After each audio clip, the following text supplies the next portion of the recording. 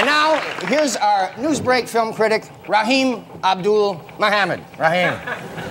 Thank you, Brian Donmurray, and thank you for that warm round of applause. You know, I'm Raheem Abdul Muhammad, and as you can pretty well imagine, I spend a hell of a lot of time in dark rooms watching movies. And it seems like about 90% of the movies I see these days is horror films, right? So my days is filled with a lot of hacking and chopping and blood spurting and knives getting shoved in people's eyeballs, right? And heads getting sliced off with chainsaws. And I've been noticing something at the theater lately. Most of the audience that go to see the movies is black people, brothers now. And I ask myself, I say, Raheem, how come so many brothers go to see the movies? Because the movies can't be no more scary than their own neighborhoods. So I tell you why we go to see the movies. We go to see the movies because it's funny to see rich white people get killed. Think about the movies. Who buys haunted houses, right? The rich white people buy a haunted house. Now, black people can't even afford no house. And if they could afford a house, they wouldn't buy one that was haunted, right? So to be perfectly honest, it's pretty funny to see white people in them houses getting their skulls caved in or they get crushed or something.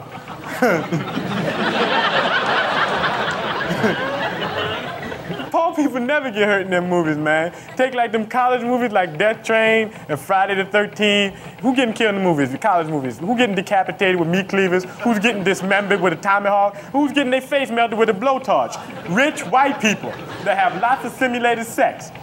You never see no nigga, no Puerto Rican getting hurt in that movie, and that's why we like him. I'm Raheem Abdul Muhammad. I understand. Thank you, Raheem. Thank you, Dr. Brian. Thank you.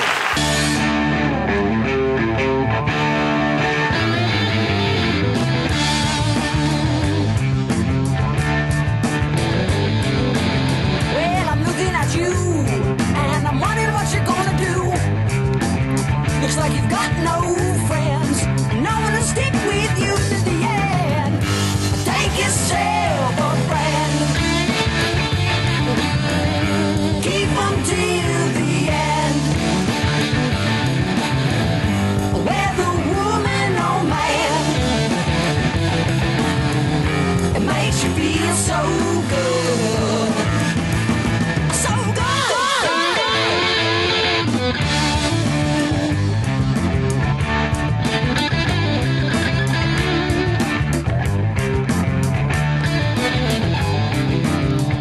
Hello, welcome once again to the Sin Beef Podcast, and happy Halloween, happy National Cat Day, and all that good stuff today on this day of recording. It's National Cat Day? It is National Cat Day. I didn't know. She's so happy now, see. That's Jamie. How you doing, Jamie? I'm doing well, thank you. That's good. And with us is Brian Sammons. How you doing, sir? Every day is National Cat Day over here. I'm doing good. How are you? I'm doing fine.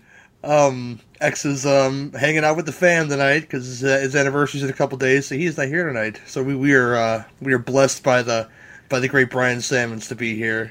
And well, thank you for the invite. Oh, for sure, man. How are you? Well, I'll probably get into it later when we come to our beefs. Well, that's but fine, other than that, as of right now, knock on wood and throw salt over my shoulder and everything else, I'm doing okay. Jay's been pretty docile during the beef segment as of late, you know, and I don't know if people enjoy that or not, but, you know, I'm happy she's happy, you know. But, we're going to do it now and say, Brian, what you been watching, sir? Okay, well, I guess first we've been doing our Halloween special, our own private Halloween movie marathon. We do this every year for the first 30 days of October, because on Halloween night we have a set selection of movies we watch all the time. But what we do for our previous 30 days is we always make a theme for the marathon. Last one was, what was the last one? Best Halloween Ever. And then before that was Halloween all month long, where every movie we watched had to deal with Halloween. This time it's the Passport to Halloween, which is international foreign films, at least foreign to the U.S. And every night we pick one, we trade off and on, and seeing a lot of good movies that we haven't watched for a while, or in some cases, we've never seen. So, having lots of fun with that. Highlights include Dead Snow, High Tension, Deep Red, Zombie, and on it goes. Well, today's was The Devil's Backbone. Oh, yes. So, we're almost done with that. But that's been a lot of fun. What else? We've started watching a new show that's on Amazon Prime. It's one of their originals. And it's called Lore. It's based off a podcast also called Lore. The idea behind that is the guy who has the podcast, every episode he'll tell you about one strange supernatural thing. It could be ghosts one episode, vampires the next, dolls, burials, a whole bunch of different topics. And what I like about them is they're really well researched, and they're fun and informative. And I know quite a bit about this weird, strange stuff, because that's always fascinated me. But I usually learn something new with every episode. Case in point, when we watched Lore on Amazon, they were talking about burials and premature burials, and the term "saved by the bell," well, everybody relates that to like maybe school, but it actually comes from the 1890s when there was kind of a rash of people being buried alive. Wow. Yeah, now, it still didn't happen all that much, but it did happen occasionally, because back then they really didn't have the best medical sciences to determine when somebody's dead or alive. So a little cottage industry started up where people would make special coffins that had like panic buttons.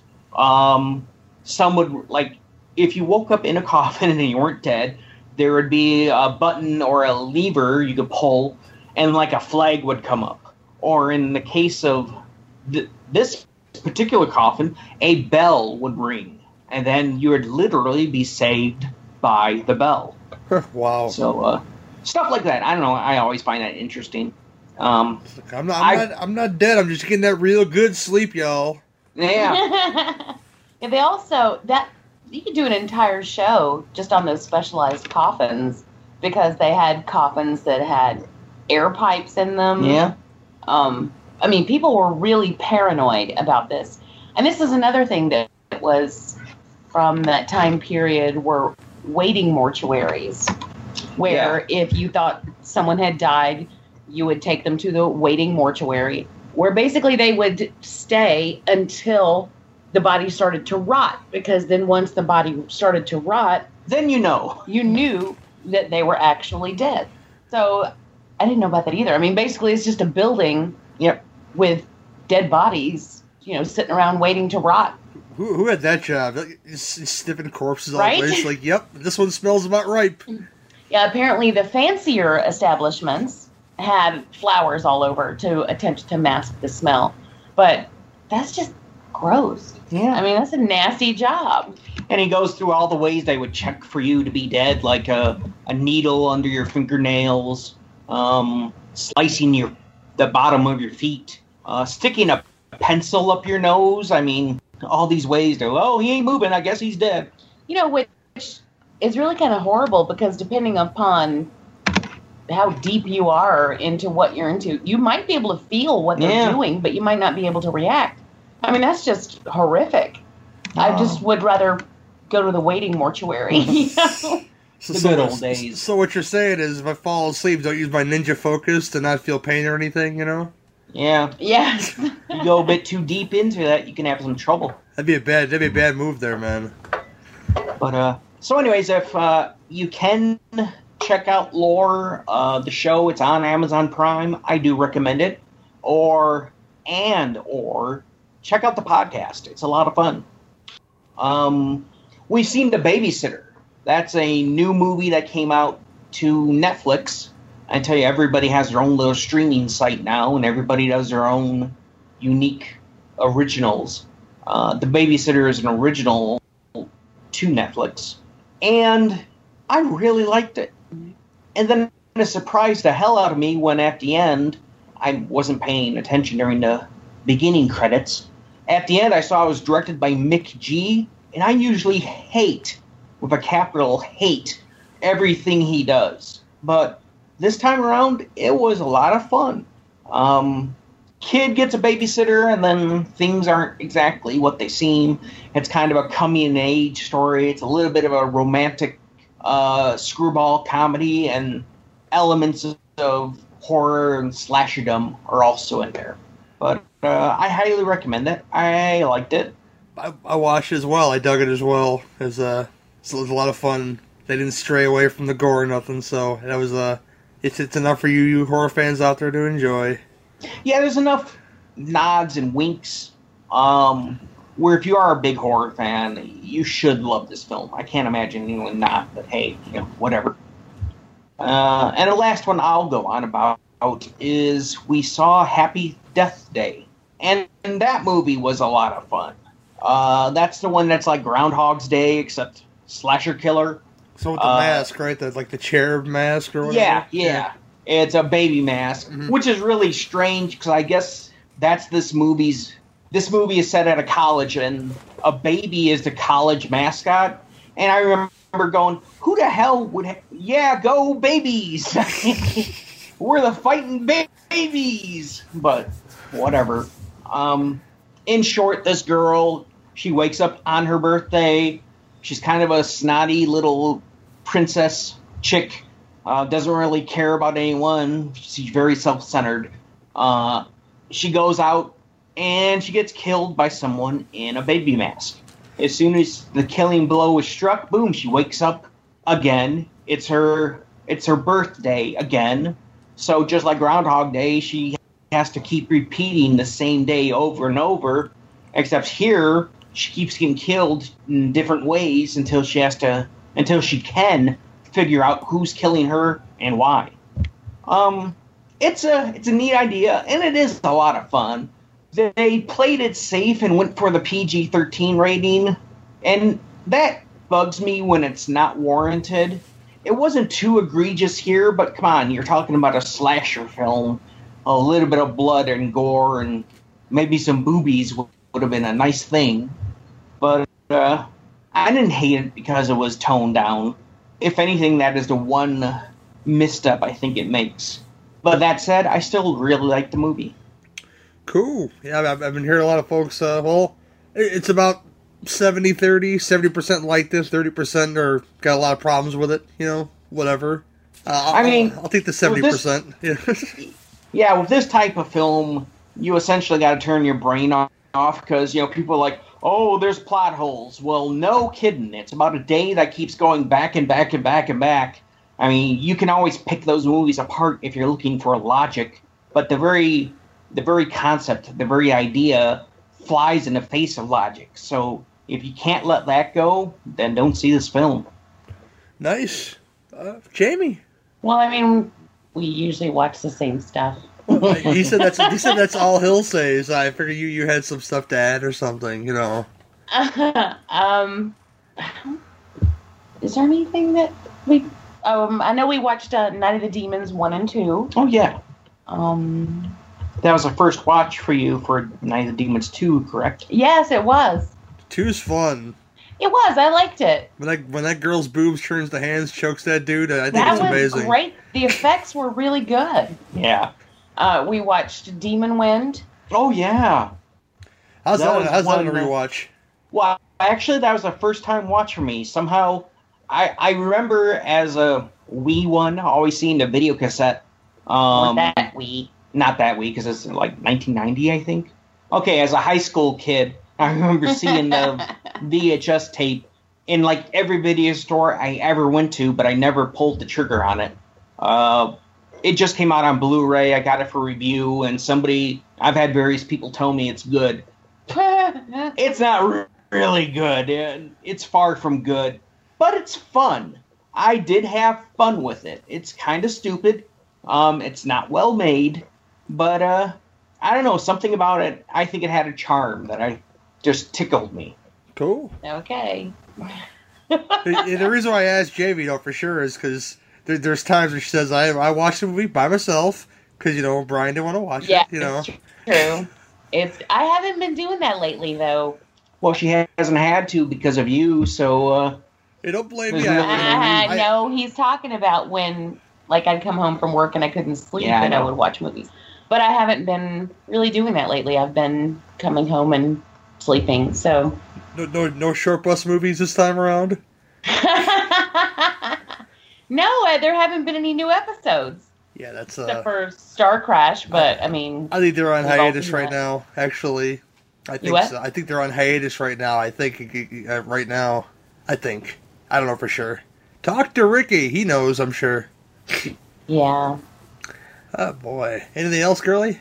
I don't think so. I think that's probably it. Or close to it, anyway. Fair enough. I guess the biggest thing I watched is, you say you're not going to do this, but I ran through all Stranger Things in like a day and a half between work and home. Wow. And that was decent, you know? I'm not going to, jump in the air like most folks do, but I enjoyed what I saw. I enjoyed the same characters and some of the new characters they added. One doesn't make it. Not the one you think, because Paul Rogers is in this program. But, I got a little sad when that guy went away, so... I really want to get into that. I actually forgot it came out until... I think it was just today or yesterday. I was like, oh my god, this came out already. So, we're gonna pick a day where we actually have some time, which is hard to do. But I definitely want to stream through that. Yeah, because I love the first season. I won't go crazy deep into it, but if you would like to have me on Evil Episodes one day to discuss this, I will gladly come on, Jamie. But oh, you're more than welcome anytime. I know you guys will be going like deep discussion about the show, I'm sure, on Evil Episodes when that episode drops. It is good. Like I said, the characters you like are good. I really like Steve this time around, the guy with the nails in his bat going crazy. He's kind of has a hero factor in this season, and they got a new redheaded girl to fill the girl void in the show. But 11 doesn't go away. That's the only spoiler I'll really give you, that she's still on the show. And okay. So go watch Stranger Things Season 2. I think you guys will enjoy it as much as I did. And I don't sound overly enthusiastic, but I enjoyed. I stuck with it for 9 hours. Yeah. How many do they have? 9 episodes, or is it more than that? It's 9 episodes and like a behind the scenes featurette thing, like a round table interview or something with some cast members. Another thing I saw that Netflix. I tell you, I love Netflix. They are just killing it with original things. But something that I'm curious about in kind of a dreading, scared kind of way is I saw that Netflix picked up the show Slashers and they gave it a second season. Well, according to Dan Chase, season 2 wasn't very good, so I don't know. I'm not surprised because I wasn't a big fan of the first season, but I was going to give them a chance to win me over. But yeah, I've been hearing the second season is even worse than the first, and wow, that bar was already pretty low. Yeah, I think the next thing I want to watch on Netflix is that 1922 thing. I heard that's pretty good. The other Stephen King adaptations on there right now. Yeah. They're just killing it. Hell, next month they got The Punisher, which I'm going to be all over. Yeah.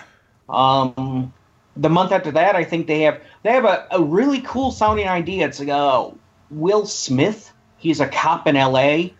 His partner is an orc, and it's this big mashup of the modern day real world plus with like fairy tales and magic or something like that.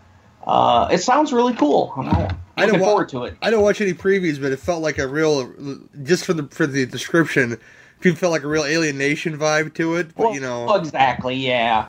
He's going to learn that orcs are people too, and they're going to have to overcome their differences to solve the case. But I liked Alien Nation, so. Oh yeah, I watched it too.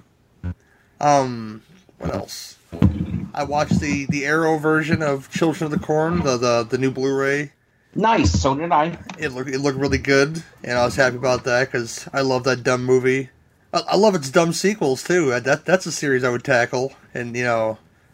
I'd be willing to do that series. I would be willing not to watch it again. Some of those are different enough for you to enjoy, though. I think. Oh God. I've seen not all of them. I think I tapped out around 5 or so. But all the ones I did see. Now, granted, it's only been once, and this is many years ago. Maybe I'd give it a second chance.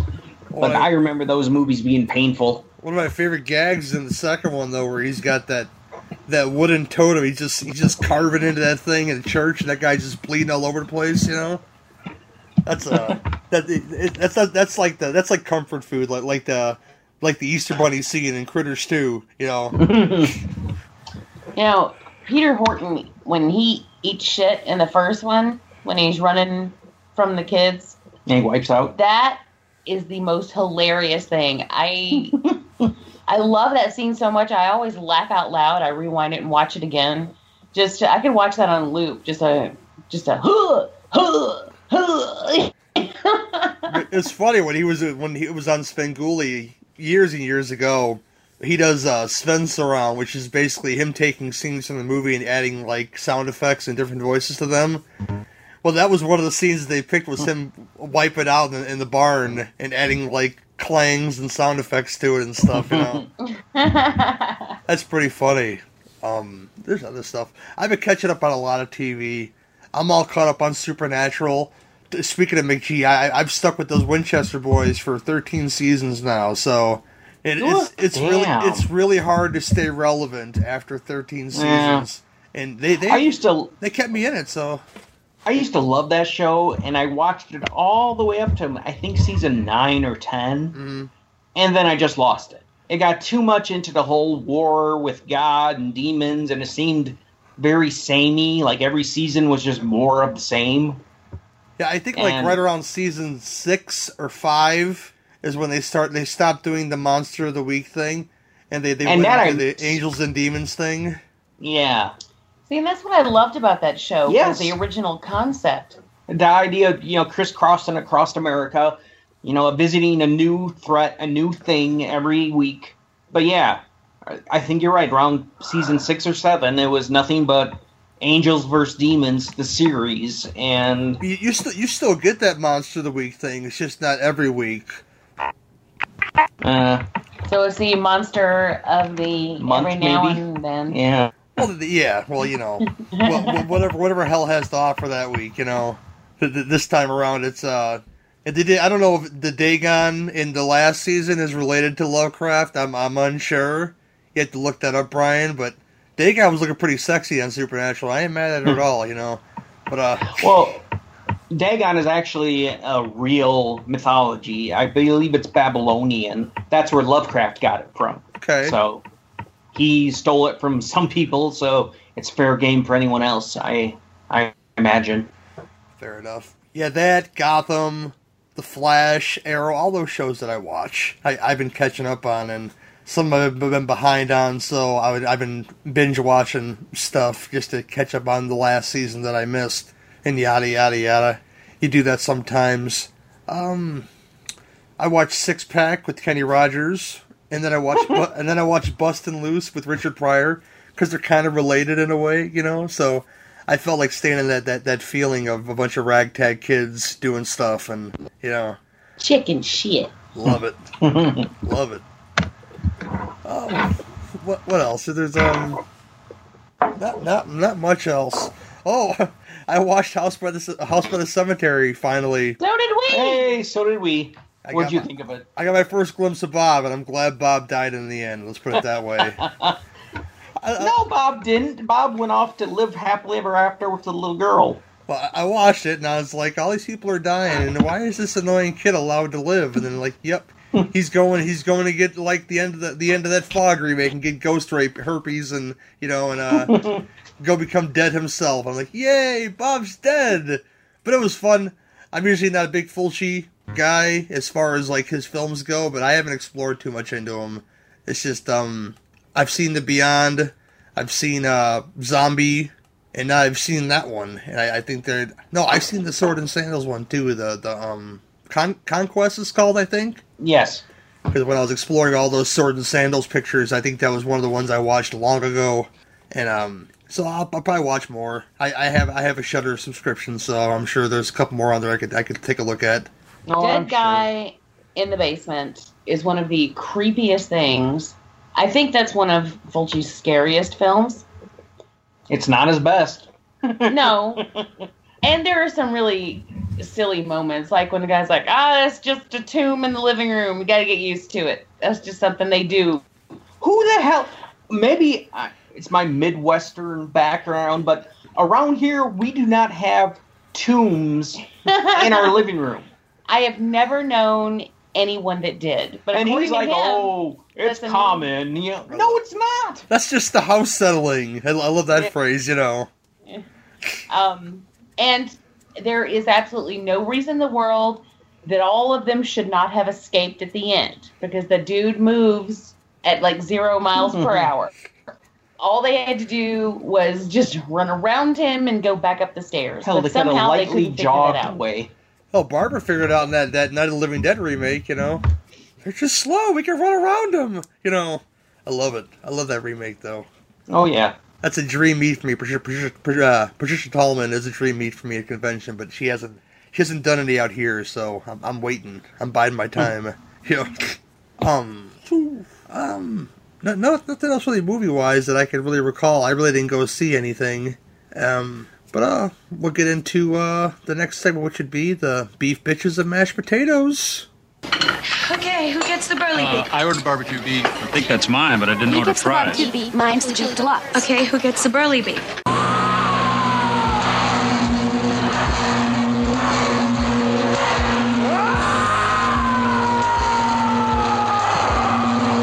I heard that. Brian, what's bothering you, sir? All of 2017. This year has sucked for us. I won't go into a whole litany of what all that's happened, but oh my god, it one thing after another, and so on and so forth. I've never had a year like this where so much shit went wrong at the same time, just piling on. Big stuff. Yeah, I mean, the most recent 2 examples aren't that bad in and of themselves, but they're getting close to that whole straw that broke the camel's back kind of thing. One is we had a room that we had to get some repairs on. Part of the earlier, that's one of the first Yeah. problems we had this year. That happened in January. And hell, just trying to find a contractor to come out to do this job was mind-blowingly hard. There's so many people out there, I guess, don't want to work, or they have so much work to do, or they're independently wealthy, because just getting somebody out to look at the room was a nightmare. But anyways, we got a guy, gave us a good price. He was very much Johnny on the spot, and he came out multiple days, and everything was looking fine until he was done. Then we had this big wall of plastic to seal the room off. We take it down, and we noticed something he had missed.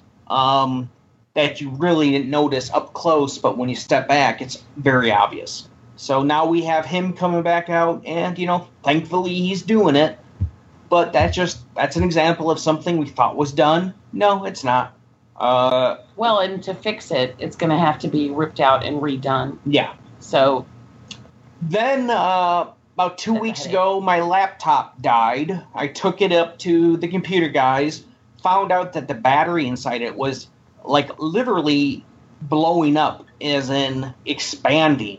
So they're like, you need a new battery. Okay, no problem. Easy fix, right?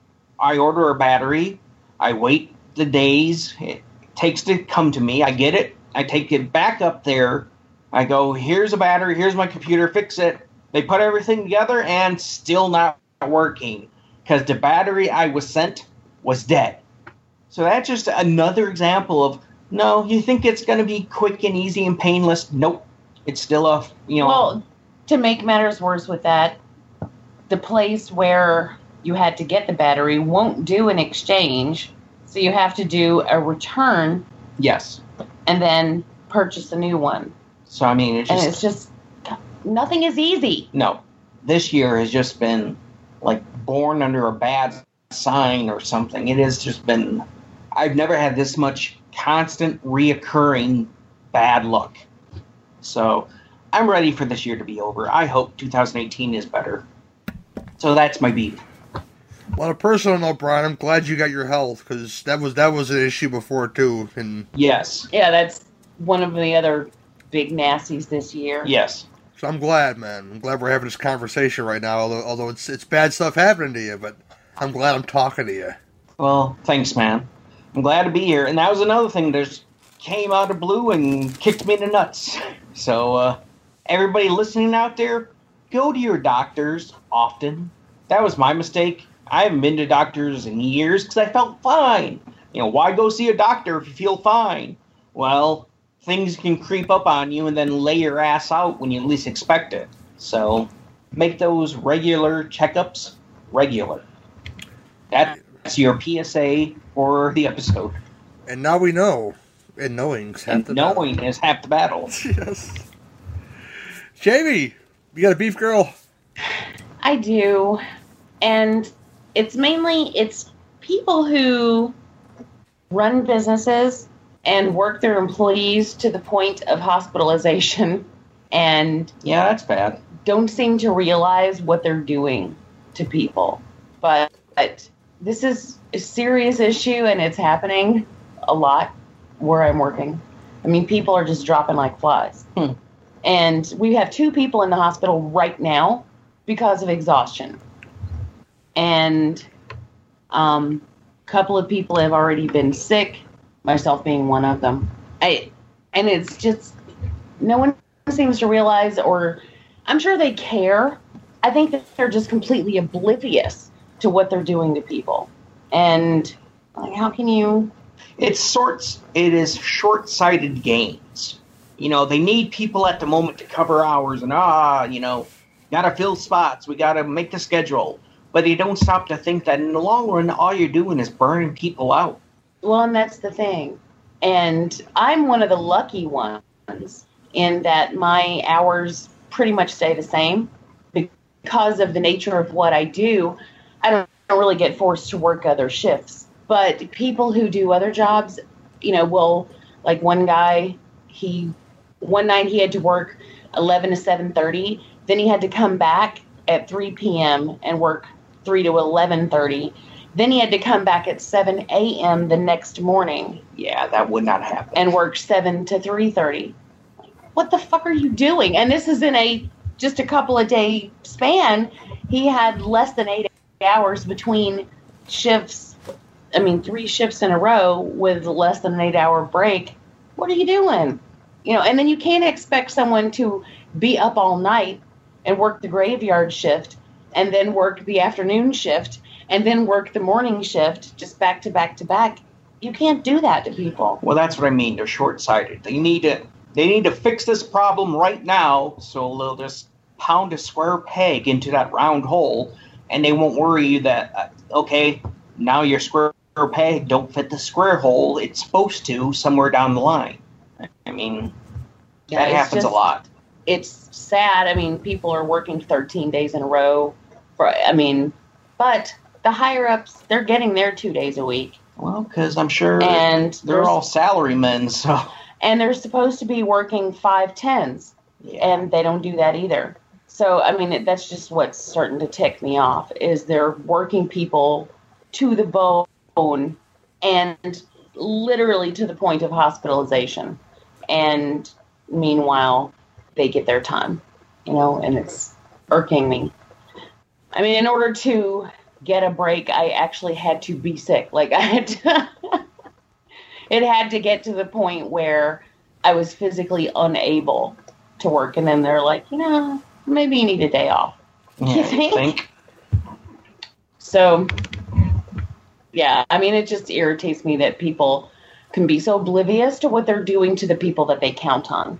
And like I said, I'm one of the lucky ones. There are people who are being treated way worse than I am. So, well, my boss personally is he's kind of an angry Italian fella, and I'm fortunate for now that he used to be around a lot more, but I'm one of those lucky ones that barely sees my boss. So I'm up early like Jamie is, but Jamie works longer hours, way longer hours than I do.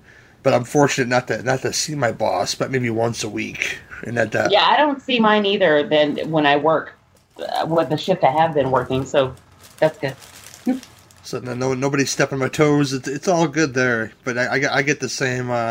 It's not the management. It's my coworkers that are the idiots. So it's one of those things where it's like, do I knock this idiot in the head? And or is it really worth it? Because it's early in the morning and they're just seem like they're just fucking me for no reason. Like just stop it.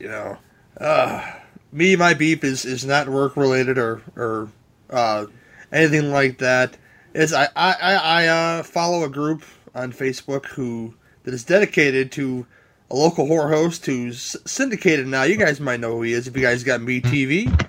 It's Svengoolie. Rich Coase is the guy who plays Svengoolie, and he plays B-rated movies for people to watch and for him to essentially rip on during segments. The normal fare like that, and you get people in there saying, "Oh, why did you play this crap movie?" Like, have you been watching the show all this time? This is the thing of the show, and just him playing these weird movies. Like next week we get the Deadly Mantis, which is about a giant praying mantis that invades Chicago, and that's gonna be cheesy as hell, and they're gonna be bitching about that too, and I just can't get over it's a good thing that he's syndicated and more folks get to see him and wear his T-shirt, and he's more well known and all that good stuff. But at the same time, you get these noobs in there that don't know what the show is about, and they just complain about everything. And then there's like Discord and these groups, and we know about those Facebook groups, right? You get those trolls in there just starting shit. And Jamie? No, I'm just playing. I was gonna say, someone recently accused me of trolling. It's like, Jamie be trolling. ... Yeah, he did. It was me. He's kidding though. Okay. She was fishing. It's I was because Lloyd made a comment about how Happy Death Day couldn't have been good because his 17-year-old nephew said it was shitty. Oh, well, hell, a 17-year-old nephew says it's so bad. I said, so? So with some kind of emoji, I was like, Jamie be trolling. ... Like she's fishing for something. I don't know.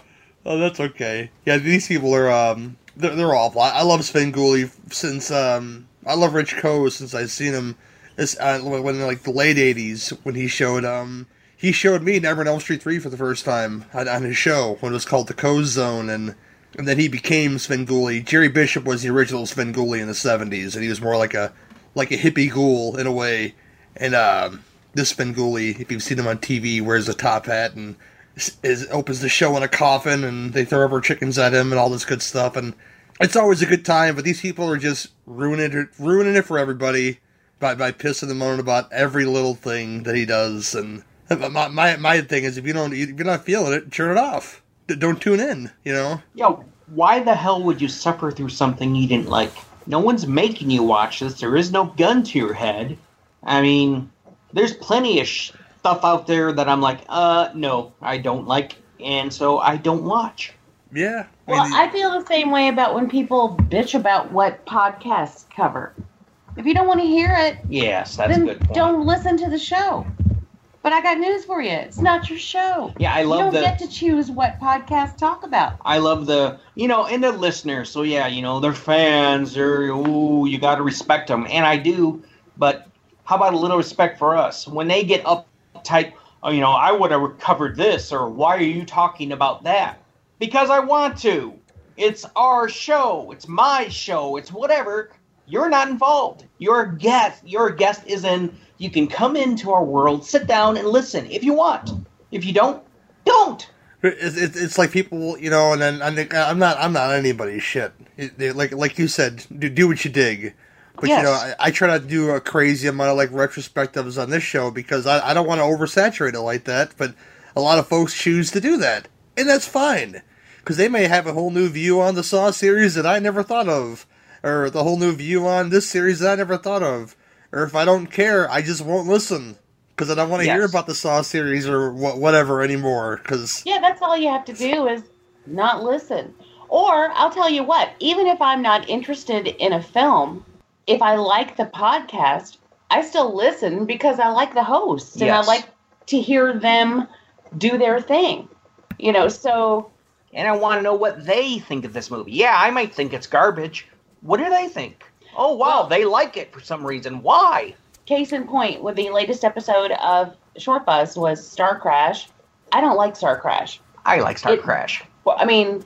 I'm mainly from Carolyn Monroe, yeah. Obviously, yes. She looks great in it, but that movie bores the crap out of me. It is. And I don't care at all about the movie. Like, I just think it's really boring, and the last thing I wanted was to hear somebody talk about it. I think I have a copy of Star Crash. I know, you do. However, it was Ricky and Johnny, and they were lovers. Ricky, how's that go? Frankie, that's Frankie and Johnny. Never mind. Okay. It was Ricky and Johnny, and I like what they do. So I actually put it off for a little while because I was like, I don't want to. But I ended up listening to it anyway because I was like, you know what? I really want to hear them. So I did. And I loved the show. So yeah, there's a perfect example. There was a movie I didn't care to hear be talked about, but because I enjoyed the hosts, I enjoyed it anyway. So there you go. And I exercised my right to not listen to it until it got to the point where I really wanted to. But did you see me go on their page and bitch at them for covering a movie, like daring to cover a movie that I didn't want to hear them talk about? Well, no. To a greater extent, it's all, fan, for lack of a better word, their agency with the media that they like. They feel almost entitled. A couple years back, this was a big hoo-ha over the Mass Effect 3 video game, the ending.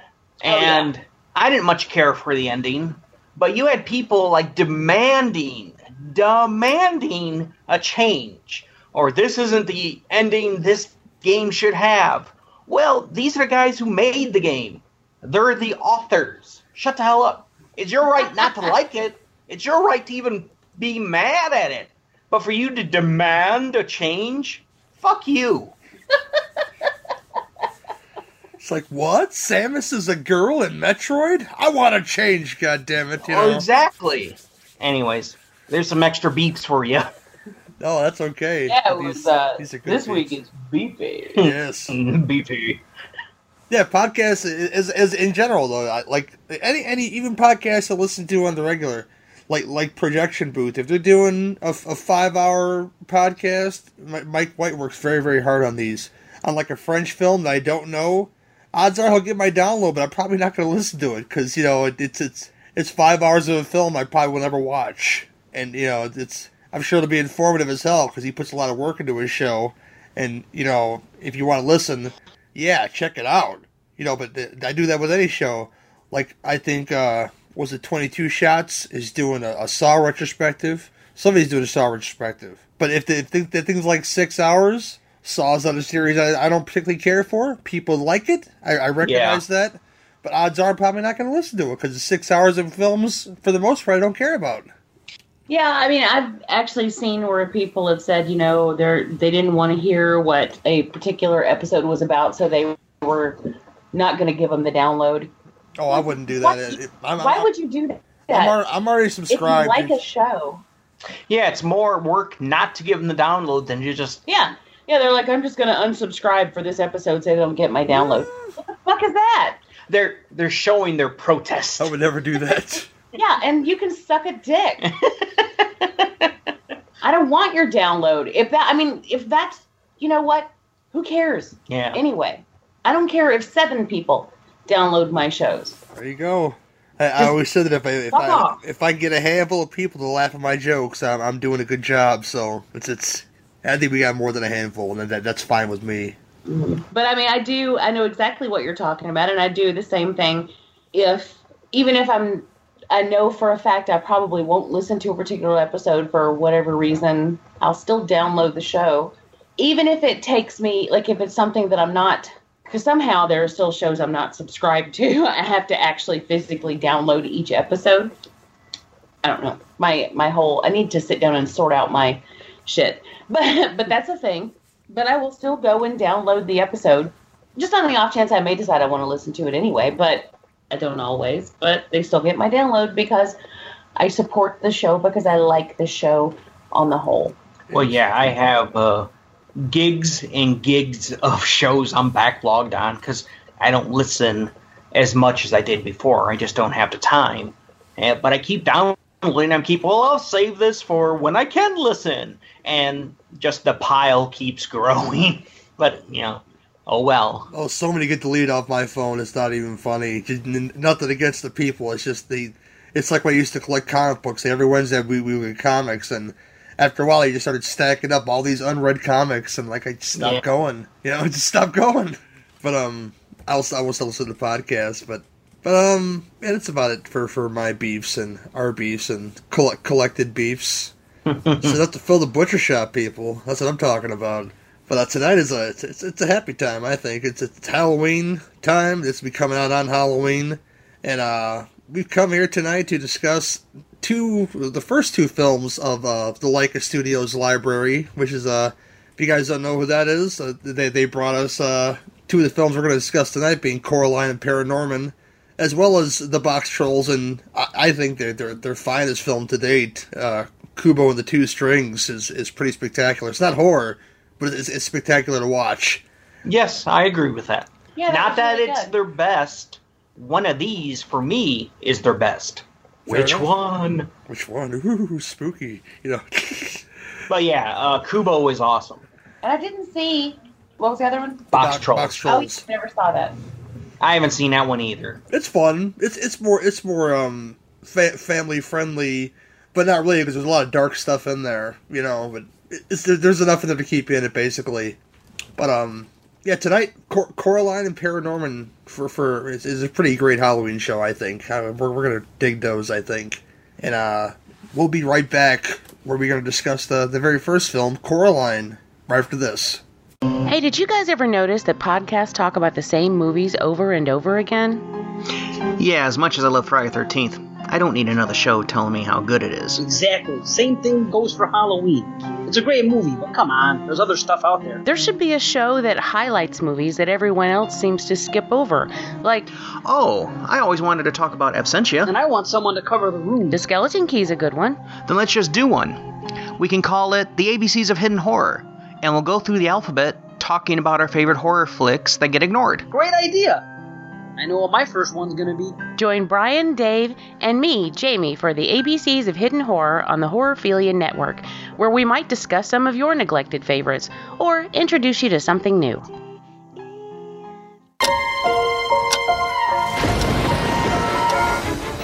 Coraline Jones always dreamed of finding a better world.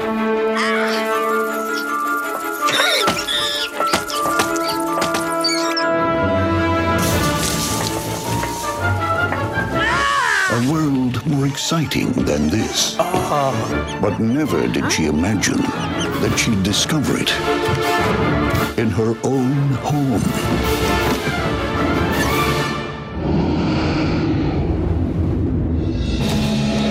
A parallel place We've been waiting for you, Coraline. where parents are always fun I love your garden! Can't believe you did this! and everything is so good. What's shaking, baby? It just can't be real. Mom?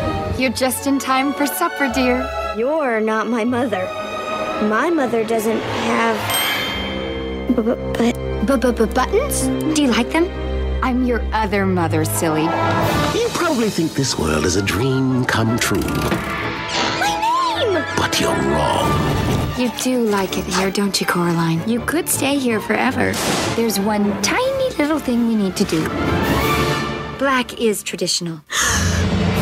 She's got this whole world where everything's better, but it's all a trap. You may come out when you've learned to be a loving daughter. From Henry Selick, the director of The Nightmare Before Christmas, comes a world of extraordinary imagination. Spooky secrets. Who are you? You're in terrible danger, girl. And daring discoveries. I still have to find my parents to set them free. This year, when adventure comes knocking, there are some doors that should never be opened. I'm not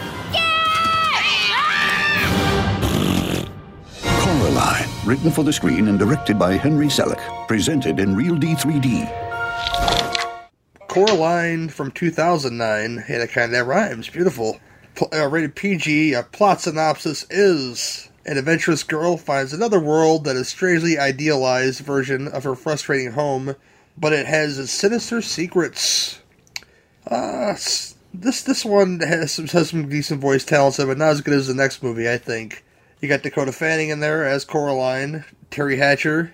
Who else? You got Keith David plays the voice of a cool cat, and Ian McShane is in this movie as I forget the guy's name, but he's I love me some Ian McShane, especially on Deadwood. Yes, but he was a Russian in this. Yes, indeed, he was a Russian in this. But I'm gonna defer to our guest Brian and ask what he thought about the film. I like it, but not love it, so I should tell you which one is my favorite. But I've seen this movie once before. This was a second-time watch. It's been, you said this came out in 2009, so it's been from then till now, since the last time I saw it. First off, I love the animation. That goes for both movies. It is silky smooth and beautiful. And it kind of walks that fine line between claymation and computer animation. That's how good it looks to me. I like the dark themes in this story and the occasional weird vibe. My big problem with it is it's a bit too whimsical. And I can stand a little whimsy, but this is like whimsical overdose. I mean, everything is just ha ha ha, so whimsical. I mean, that's the only word I can think of to describe it. It's like this is like Tim Burton's storybook or something like that, where it has nothing to do with Burton, but you can definitely see his kind of spooky yet fun influence here. And there's sort of a 6 Degrees. Well, yeah, because of Nightmare Before Christmas. Thank you, Nightmare Before Christmas, which I do love. I love that more than this. But I don't know. It's in a way, it's why I really don't like. I'm gonna say it. I don't like the Wizard of Oz all that much because that is also whimsical and just fanciful characters and strange characters, oddballs and weirdos for the sake of having oddballs and weirdos. It's like everybody has to be so otherworldly, woo! Aren't I strange? Yes, but everybody is bizarre around you. So, no, you're not really strange. I mean, if you live in a world where everybody's strange, then your strangeness begins to lose its impact. Everybody is as nuts as you are. Everybody is weird. So what you think makes you so special isn't that special. If you would have more normal people, more normalcy in general in there, then the truly odd characters would really stand out. But in here, it's just like, oh wow, here's another strange person. Okay, well, yep, they're strange. Okay, next. That said, I really like the cat. And I think this movie picks up in probably the last third. That's when things really start turning dark and those dark emotions and themes start to come to the surface. And naturally, being a little horror kid, I resonate with that more. I enjoy that more. And so the last third, I dig this movie. But for the previous 2/3, not so much. Fair enough, Jamie. That's interesting because a lot of that I agree with, but it's the end of the film that loses me. How so? I get bored with it. No. For one, I think this film is way too long. Well, I agree it's with you there. Yes. Hour 40, hour 43, something like that. And it feels twice that, at least to me. It is dark, and I do appreciate the fact that it has the themes that it does. I like the performances. I enjoy the animation. I even like the story. I just think it goes longer than it needs to go. So for me personally, it just runs out of steam. And then by the time we get to the end, the wrap-up part just takes too long for me. And I'm like, let's go. I really do prefer the beginning of the film where we're exploring the world and she is sort of under the spell of all of these things that have been created to woo her. I have a lot of fun with that. I'm wondering if, or I guess what this means for you, is that you like Selick, I'm not sure how to pronounce his name, Henry's direction, but just not his writing.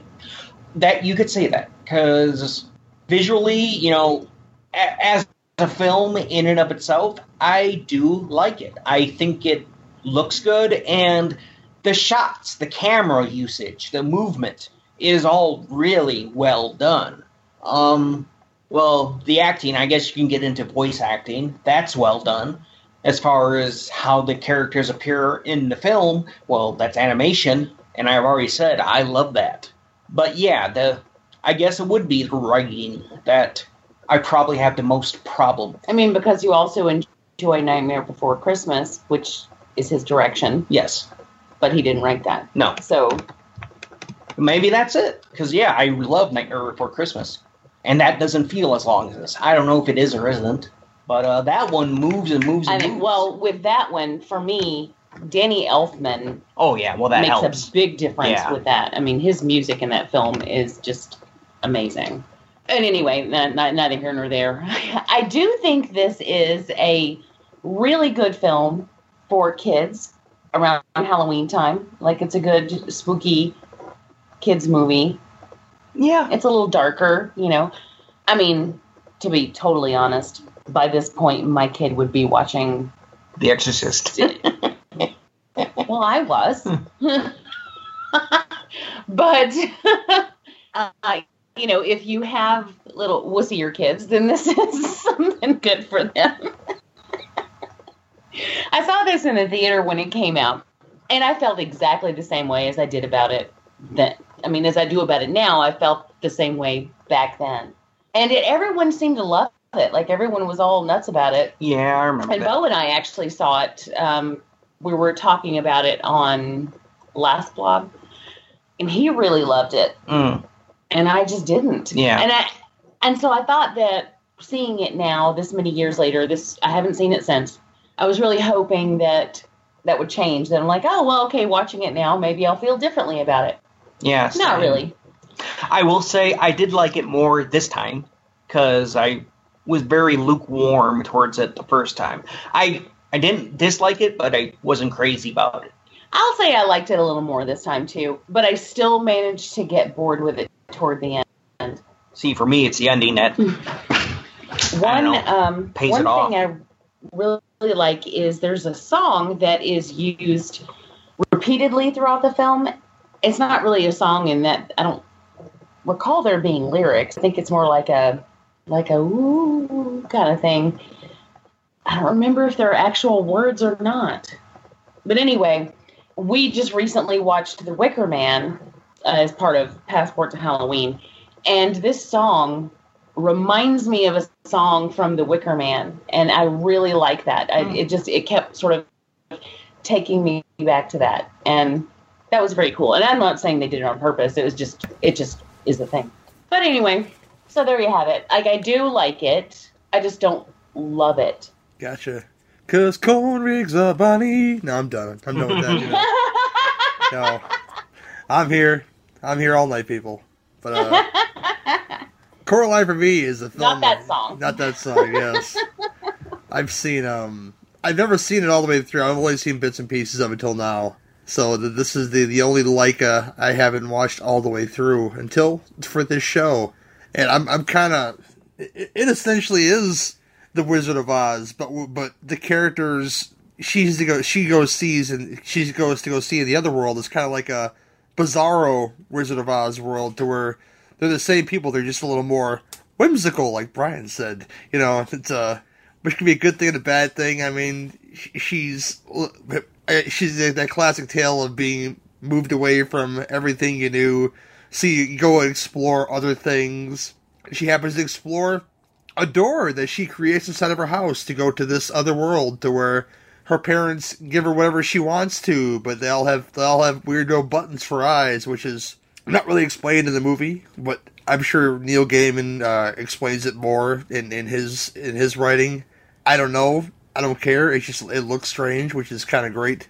And the fact that she had the only way she could actually stay is to have buttons sewn on her eyes, which just seemed really morbid. But there you go. But how is she? Yeah, that's kind of horrifying. Yeah. But how would she live in this pleasure island without that? Where they have strange musical numbers and old ladies with big boobies and pasties on them doing dance numbers and stuff. And yeah, the hell about that? That was weird. They were massive. They have pasties in a kid's film. I was like, what the hell is this going on here? Just now when you said it was rated PG, I was like, PG? Why PG? What the... Maybe that was it. Maybe... It wasn't the movie, it was the pasties, okay? that old lady's big-ass titties were the precursor to that PG, Yeah, but that part's fun. The cat companion, played by Keith David, like I said... Yeah, I love him. Was a really neat character, because he's just that voice of reason that's not going to tell you what's going to happen, but basically telling you to hold back a little. It might be not be what you think it is, and it's not, because like Brian says, in that like that third act, it takes that real dark turn, but it takes you an hour to get there, which is a problem for me as well. I was looking at the clock a lot during this movie just to say, I know it's going to get dark at some point, but when is it going to happen? And then it happens, and then I'm with Brian on the third act being the best part of the movie, because that's when the true intentions of a creature who just steals children. I thought the doll was a neat plot device. Like, here's this doll for no reason. It looks just like you, and then you find that the doll's a spy for this evil being, and, look how shitty your life is, Coraline. Come and join us where we have unlimited poultry and trains that deliver gravy to your mashed potatoes, and just a much happier life. And you try to go back. Hold up a second here. It's like a Twilight Zone in a way. Like, yep. Yeah. Like here's the twist. You got to stay, and you get these buttons. You got to be sewn into your eyes. Or you know what? We're gonna steal your actual parents and say fuck that shit. Yeah, the creature at the heart of this is really scary. I really liked her, and I liked that design, especially towards the end of the movie when, like, all glamours and all makeup is, washed away, and you get a real good look at what you've been dealing with. Like a metallic insect in a way. I don't know if she was an insect or a machine or what she was, but it was very spider-like. There were a lot of spider imagery, and she did the whole web thing, and when she was blinded, and then she felt the vibrations on the web, so she chased her. That was cool and creepy. And yay, Michigan! Oh yeah, yay, Michigan! Yes, indeed. I love that her replacement father essentially was just like wasting away as the film went on. I think he was like a giant like gourd by the end of the movie. Yeah, just to do her bidding, and that was really neat. I liked the Pleasure Island musical number in a way, because it was just so bizarre, and all the audience members were dogs except for her and her fake friend, and that was entertaining. The trapeze stuff, like I said, it's a beautiful film to watch. It's just I like stop motion mixed with that computer animation, and it's a wonderful mix, and I dug it. Not as much as I think you're all going to agree that the next one was a much better film, but this is a nice jumping off point for the studio, I think, to get them to go on to do bigger and better things. So Coraline, y'all, yeah. But Brian, is there anything else you want to say about the film? No, I think that's a good summation of it. Cool, Jamie. No, I think everyone pretty much covered what I would say, and including myself. I said what I would say. I said what I want to say. Very good. Said my piece. But ratings, Brian, 1 to 10, what would you give Coraline? I've been juggling back and forth between a 6 and a 7, so Can I split it down the middle, give it a 6.5? That'll work. Okay, that's what I give it. Fair enough. Jamie? I'll be a little more generous and go 7. I think it's definitely... It is a good film. Well, it's worth your time, definitely. Yeah, I just think it's worth maybe a little less time than they require you to give. Because it's just that is really long for a kid's movie, Well, I think that new Beauty and the Beast was over 2 hours long, and... God damn! Yeah. I see kids getting pretty squirmy in their seats at that showing. It's ridiculous. You can't ask kids to sit still for that long. And if you do, you can't get pissy with them if they are unable to do it. Oh, man. Yeah, me, myself, I think that this studio does so well is that, without putting too many... Well, there's pretty much one song in the one Jamie was talking about in this movie. Making animated films for kids, that adults could enjoy, but at the same time, not patronizing their smaller audience by making them watch something stupid, like a lot of these films do now. Yes. So if that's anything that I give Coraline, kudos for, that's one of those things. But I think the next one does it even better. But I'm going to give it a, right there with that 7 as well. It might go higher if I watch it again. I'm not sure, but I'm comfortable with that. I watched the next one a whole lot more, and that's going to show in our review, which is Paranorman, which we'll get into right after this.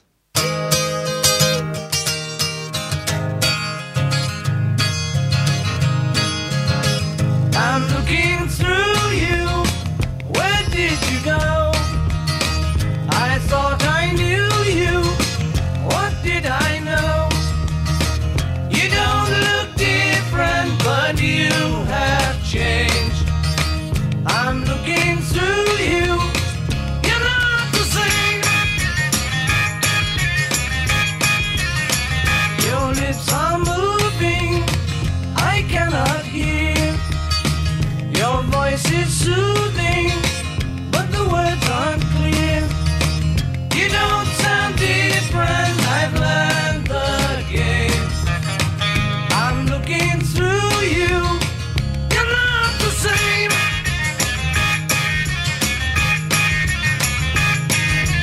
Why, tell me why did you not treat me right? Love has a nasty habit of disappearing overnight. You're thinking of me the same old way. You were above me, but not today. The only difference is you're down there. I'm looking through you, and you're nowhere.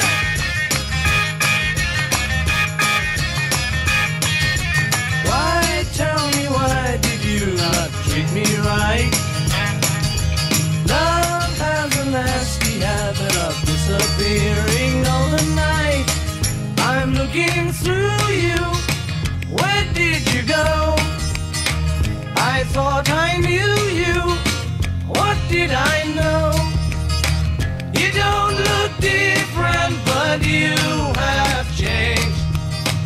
I'm looking through you. You're not the same. Yeah, baby, you changed. I'm looking through you. Yeah, I'm looking through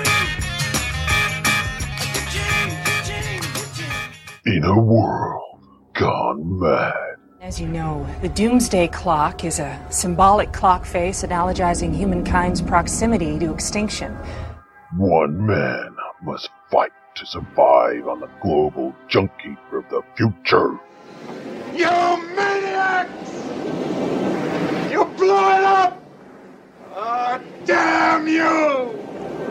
God damn you all to hell!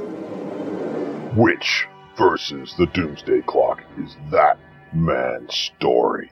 His search for entertainment is transmitted across time and space for your listening pleasure on iTunes, Stitcher, Podbean, and your Android device.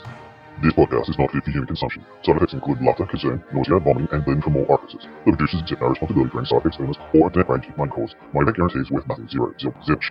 Overall, not a sausage. In short, you get nothing. Nothing. Good day, sir.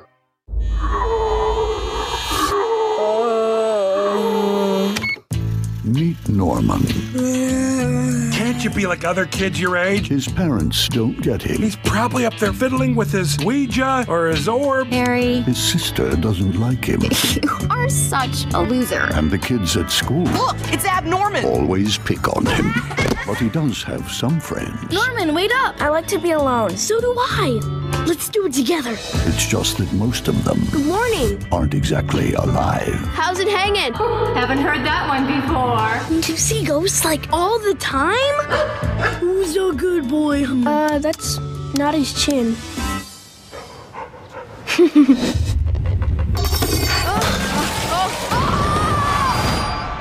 Couldn't you use another stall? Time is running out. From the makers of Coraline. The witch's ghost is going to wake up tonight. And when she does, she'll raise the dead. You've got to use your gift of talking to the dead to stop it. This is crazy. Do I look crazy to you?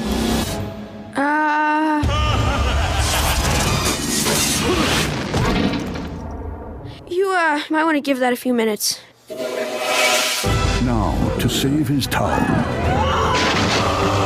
he'll need a little help. Oh, yeah. I got you. Oh, this is getting completely out of hand. Is he dead or what? And a whole lot of guts. Is everyone all right? Nobody got bitten? I bit. I hung. Did that count? This summer, you don't become a hero Norman! Norman? This is so Norman. by being normal.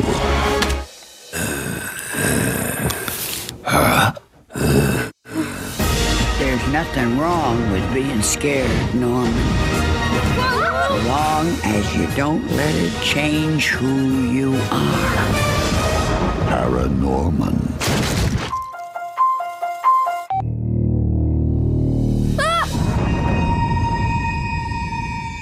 You want to play some hockey?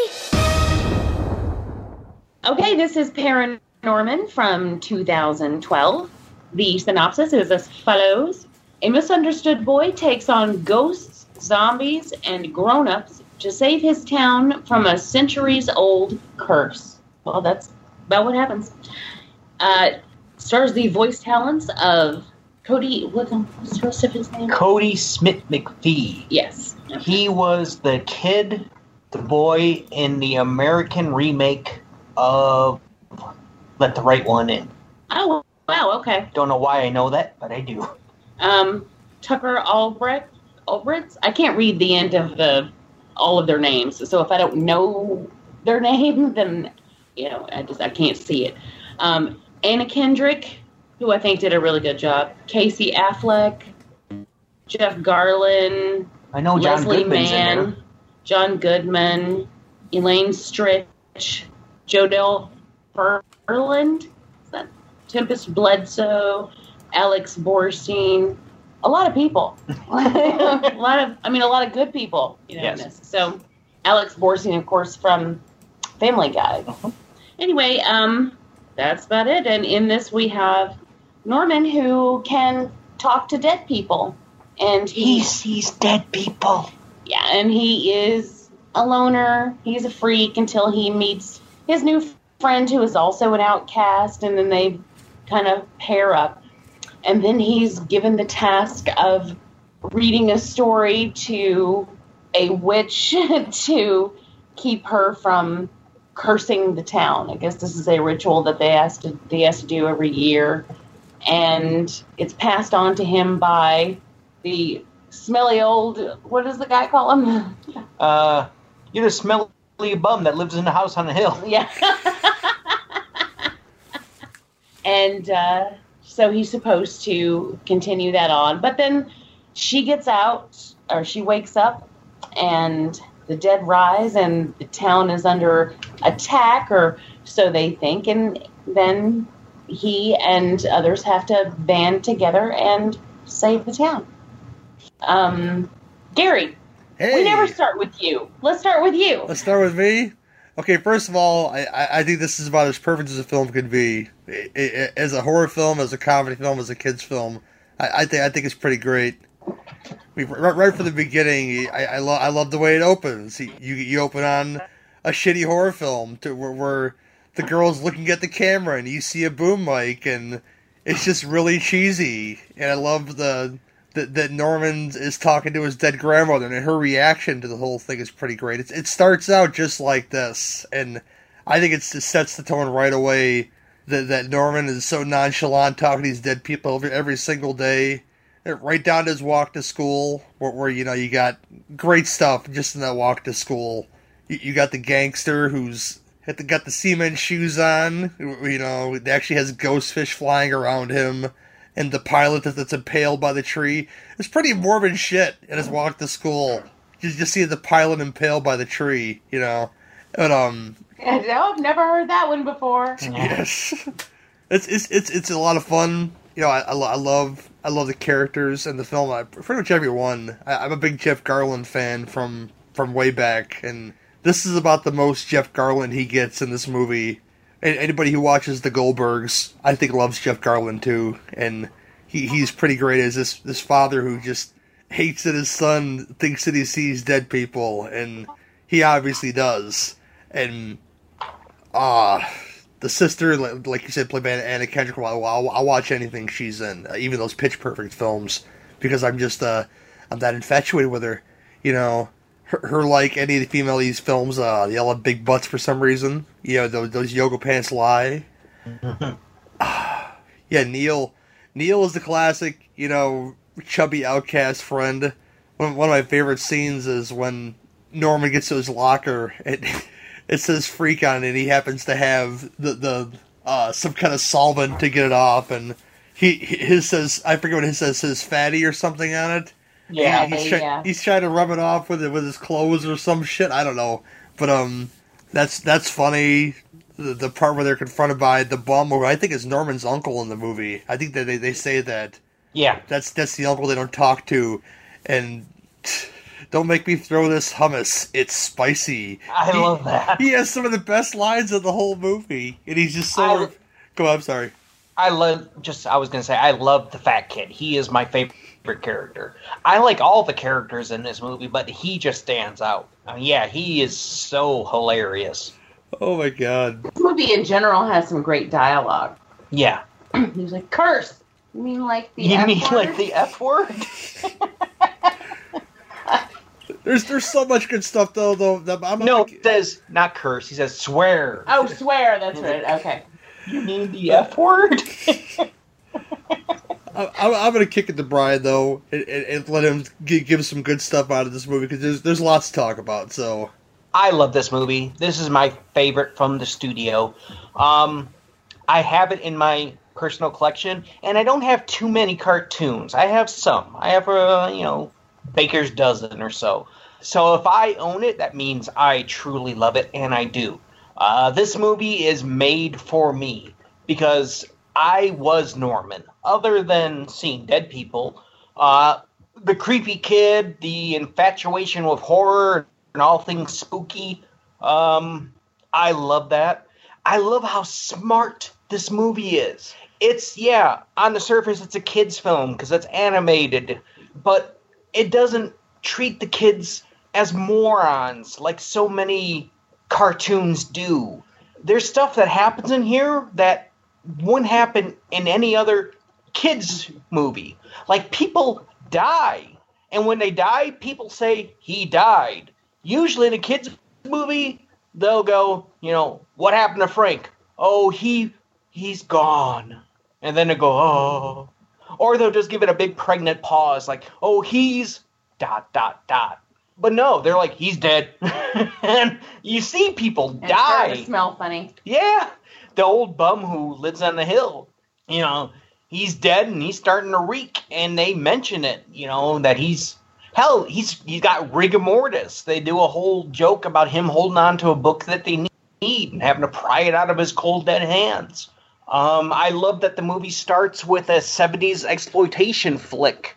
like you said, that is just filled with all its own jokes and references, like the boom mic or the actress who's screaming, and then she looks at the camera, and the zombie's still not on her, so she starts screaming again. There's so much good stuff in here aimed over the heads of children. That whole line about swear, you mean the F word? That cracks me up every time. There's a line in there. There's a gay character. Yeah, there's a guy. I love. There's a guy, and they don't make a big deal out of it. Like, no, he's not, farting rainbows or any sort of stereotypes. He's a big, little bit dumb but nice-hearted dude who, at the end, the girl's like, "Hey, you want to go out?" and blah blah blah. And he's, "Yeah, but I think you really like my boyfriend." That's it. That's all they say. But that's enough. One of my favorite scenes with him is when they're in the chase scene where the zombie's at the top of the car, and his van flips about 50 times, and they land in the parking lot, and he just looks at all the scratches and dents, like, "This is gonna be okay, baby," or something. He just falls apart, and then he hits his alarm button. Hits the alarm. Yes, the comic timing it's so well. This is a funny movie. Very few kid movies. Even if I like them or watch them, like some of the Disney stuff, I can watch it. I can get enjoyment from it, but I don't really laugh. This movie, I laugh a lot. There's a scene where Norman's telling his chubby friend, old man, whatever his name is, old man Potter appeared to me in the bathroom. And his friend goes, "Ew." just that. I love that. I love Norman's ringtone for his phone. A very sly nod that, again, kids aren't going to get. I love his friend staring at him out the back window wearing a hockey mask. And then, "Hey, you want to go play hockey?" Things like that it tickles me. But I also love the central story because it's dark. It's darker than a kid's movie has any right to be. Essentially, it's about a dead kid. It's about bad things happening to a kid out of fear, which is a very important message all the time, but very much nowadays. How people get whipped up into a frenzy over fear and do horrible things. I love this movie all the way around. I forgot how much. Well, I didn't really forget, but as I think I last saw it a couple years back, so this time I'm like, "Hey, Paranorman, I like that movie, all right." But I forget how much I like it until I start watching it, and then just all these jokes just keep jumping out at me. It's a great movie. When Gary suggested that you come on the show, I was like, yeah, I knew you would, because Paranorman is actually a movie that Brian purposely got. Yes. And I remember it's not just one of those that like, oh, you just saw it for cheap and picked it up. No, this was a movie that he actively looked for and purchased. So that'll tell you something. Yeah, because that's a rare thing for me as a film critic, kind of, sort of.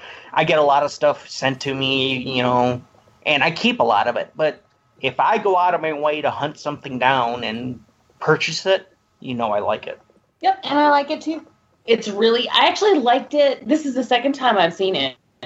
And I liked it a lot more this time. Well, okay, I won't say a lot more because I always liked it. But I liked it even more this time than I did the first time I saw it. And it's just, this is dark. This is basically centered around a little girl who was accused of witchcraft and murdered by these puritanical townspeople who are just, they were horrific and scary. And the sad thing is, this shit really happened. Yeah. This was an actual fear. And it's horrible. And it just makes you think of all the really, just unspeakable things that humans have done to other humans over the centuries. And the fact that we're not really any better than we ever have been. No, we'd like to think we are. They show that the whole town losing their collective mind once, a couple zombies show up. Which, admittedly, yeah, if I see a couple zombies, I'm probably gonna be upset too. But to such a degree that they go, it is exact representation of the whole witchcraft frenzy. Well, and it's I don't know. It really is very scary, and you'd think, or you'd like to think, you look back on things like the Inquisition, and you go, we're way better than that. We're so much more advanced these days. We know stuff, and we're not so superstitious, and we're past that. But we're really not as much as we should be, and that's scary. I mean, I guess there's always the human factor, which is the factor that will fuck everything up. So anyway, those are some really heavy thoughts. You don't have to sit and contemplate that stuff, and if you're a kid, you wouldn't. But, I mean, that's the kind of stuff that I was contemplating when I was watching it. And, I mean, damn, that's heavy shit for a kid's movie. But, yeah, there are a lot of references that kids will... And, honestly, all the best kids' movies, to me, have that stuff. Because those are the ones that can keep the parents entertained while also keeping the children entertained, which, if you've ever had to spend any amount of time with children, you'll realize that is really an important factor because they like to pick one thing and watch it 150 times. Yeah. And in order for that to be able to be stomached, it has to be something that's good. Unfortunately for me, Savannah, one of the things she loved was Titanic. I hate that movie. So, damn I like the ending. Well, not the whole hang on to the board or you. Well, no, I like the sinking ship part. But anyway, that's when I turned her onto Jaws and said, "No, watch this; it's better." And Jurassic Park. But anyway, neither here nor there.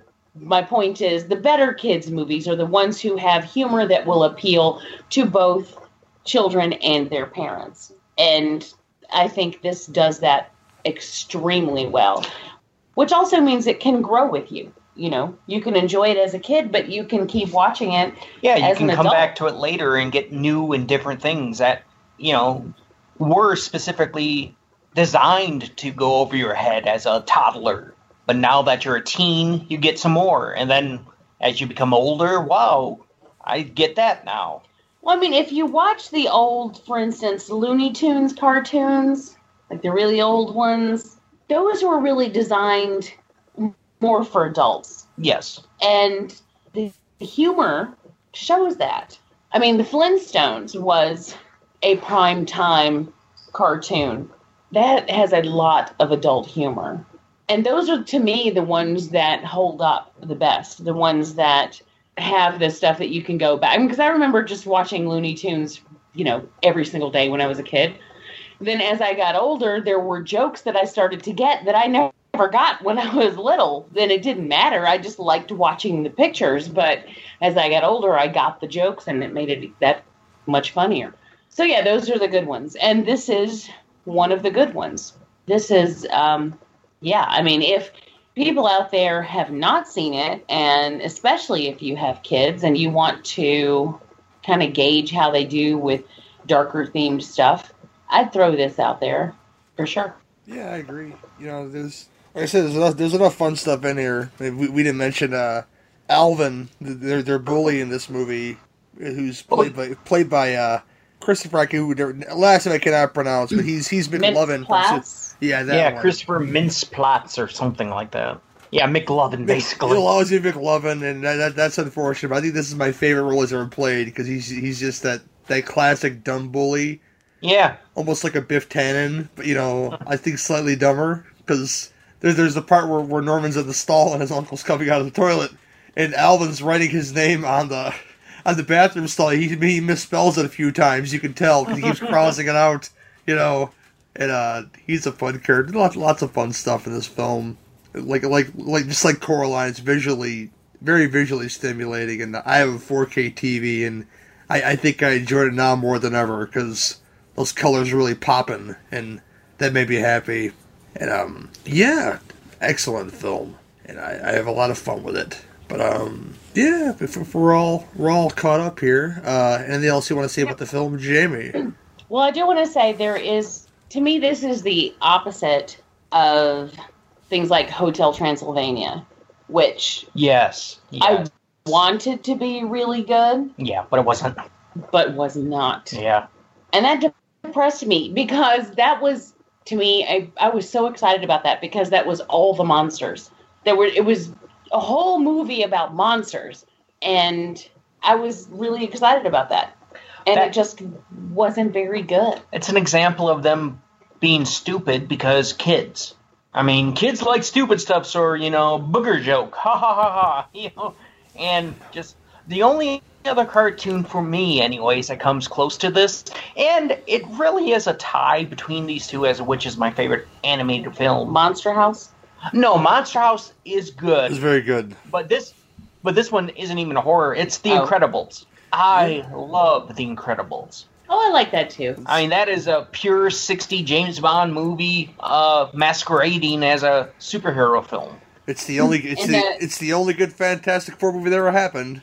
Yes, exactly. That's not a Fantastic Four movie. The mom has a big butt like the women in these movies. Yes, she does.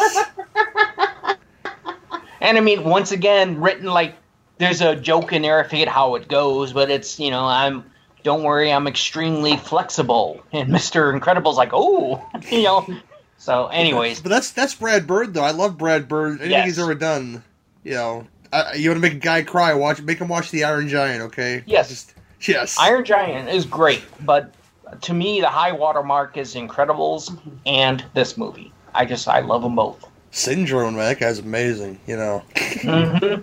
Oh my god. But we'll go to ratings now, I think. Brian, what do you give it 1 to 10?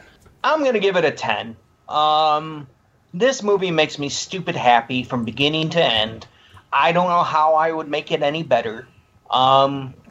It doesn't need to be any bloodier or darker or more scary. It's great for what it is. It doesn't need to be more highbrow or intelligent because it's there. In all ways, I'm happy with it. So yeah, for me, it's perfect. Beautiful. Jamie?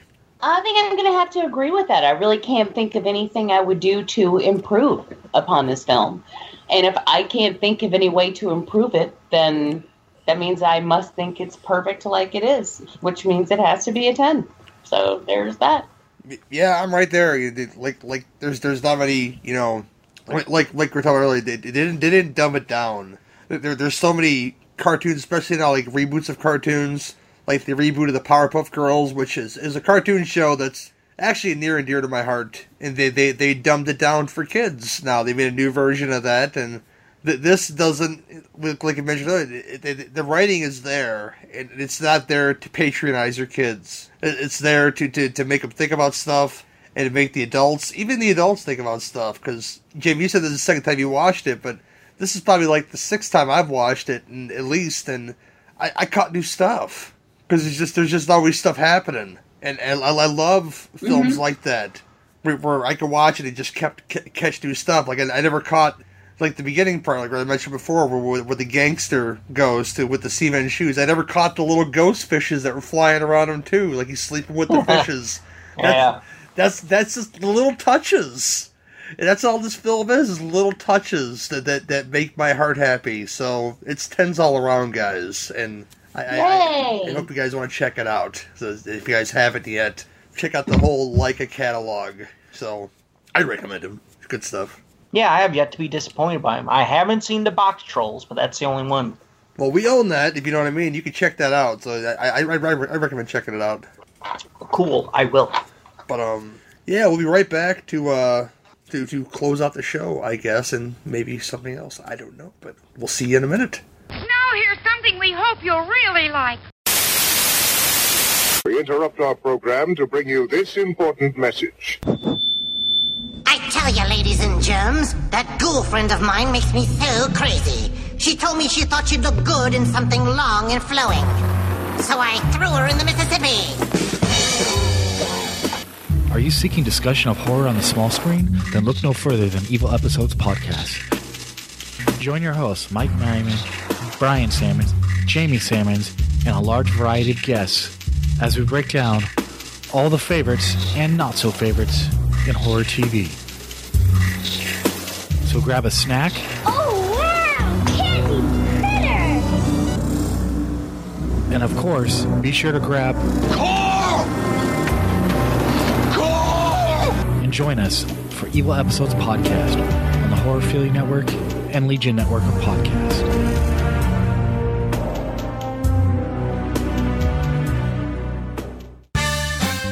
Did you ever see a film at such a young age it left you traumatized with cinematic wounds? Necrophilia. It's a dead issue, man. Don't push it. Cinema Psyops is a weekly podcast documenting an ongoing experiment on the mind of an unwilling test subject. No one should have to watch this movie. Oh, no one should have to watch this? No one should have to watch this movie. Surprisingly, it's not a topic that a lot of people really want to tackle. I'm shocked, prudes. I know, really. Right? It's the next sexual frontier that no one wants to explore. I am, in the most sincerest of senses, disappointed in you. It takes a powerful goddess like Connie, jam her arm down the monster's throat and kill it. Oh, I'm still tripping out over that. Even as a kid, I was like, I gotta find a girl like that. Every week, I get a new look of disappointment that I never thought I could get out of her. Unimaginable. At 12 years old, you should not be watching this movie. Obviously. At 13, you should not be. 14, you shouldn't be. I'm not entirely sure even 17-year-olds should be watching this. Just because you're offended by something doesn't mean that you have the right to demand that it doesn't exist. Watching this film again, I had all of this like little nerd glee with everything that kept little popping history up. all popping up absolutely. at you. So I totally loved this film. Hey, I know why you couldn't see that. It's because your brain's warped from watching this shit at 12 years old. Yeah, this is a rough movie. I told you ahead of time when we were getting ready to do it that it was. How did you watch this shit at 12? Because physical wounds heal, cinematic ones don't. Listen to Cinema Psyops. And now for that special segment to where we, I berate a certain comic hero of certain people, enemy to some, justice for Kirby, in a segment that we call Why Not Stan Lee?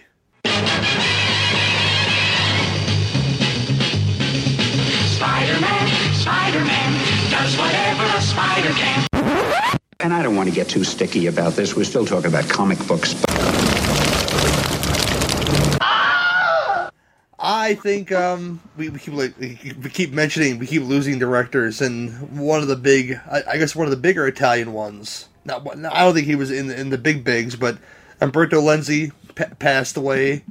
Made such fare as Nightmare City and lots of good stuff out there for free. Cannibal Ferox, yes. And those are two that I instantly think of. Yeah, Nightmare City is pretty bad, but I actually really love that movie. I do love that movie because it's so bad. Isn't Contamination his too? I believe so, yeah. The bootleg Alien film? Yeah. Oh, man. But quite a few bootleg movies, you know. I'm going to kick it to Brian, because I don't know much about this director. Like I said, the foreign films in those markets I've only seen very few of. So I'll kick it to Brian, who'd probably have much better stuff to say about Umberto Lenzi than I will. So go ahead, sir. Well, he was a prolific director. I don't think he was a very good one. He tried his best, and he made enjoyable, fun films. But for like a technical level, if you're just talking about pure skill, I do think he was no Spielberg for sure. But yeah, he did give us stuff like Argento, or Fulci, even or Bava. Some of my favorites are Nightmare City, just because it is so crazy. Zombies running through a city, just using guns and knives and being horrible. And at the end, there's a whole, it was a dream. What is it? The dream becomes reality or something like that. They basically hit the restart button, and the whole movie begins again at the beginning. And it's just, why? Who knows? But that's just what happens. He also did Cannibal Ferox, probably the second most notable cannibal film after Cannibal Holocaust. It directly tried to ride the coattails of that first movie. It's not as good as it, but if you like cannibal films, you should give it a watch. Ghost House. He also did Ghost House, which... Hey, Rob, are you there? It is... Now, that's a movie that's so bad it's good. It is not a good movie. No. At all. But it's funny. But it's funny. It's enjoyable. Most noticeable, I think, in certain circles that I run in, is Little Girl Ghost, the little doll, evil doll ghost, and a repeated bit of dialogue or music, I guess, question mark, where it just...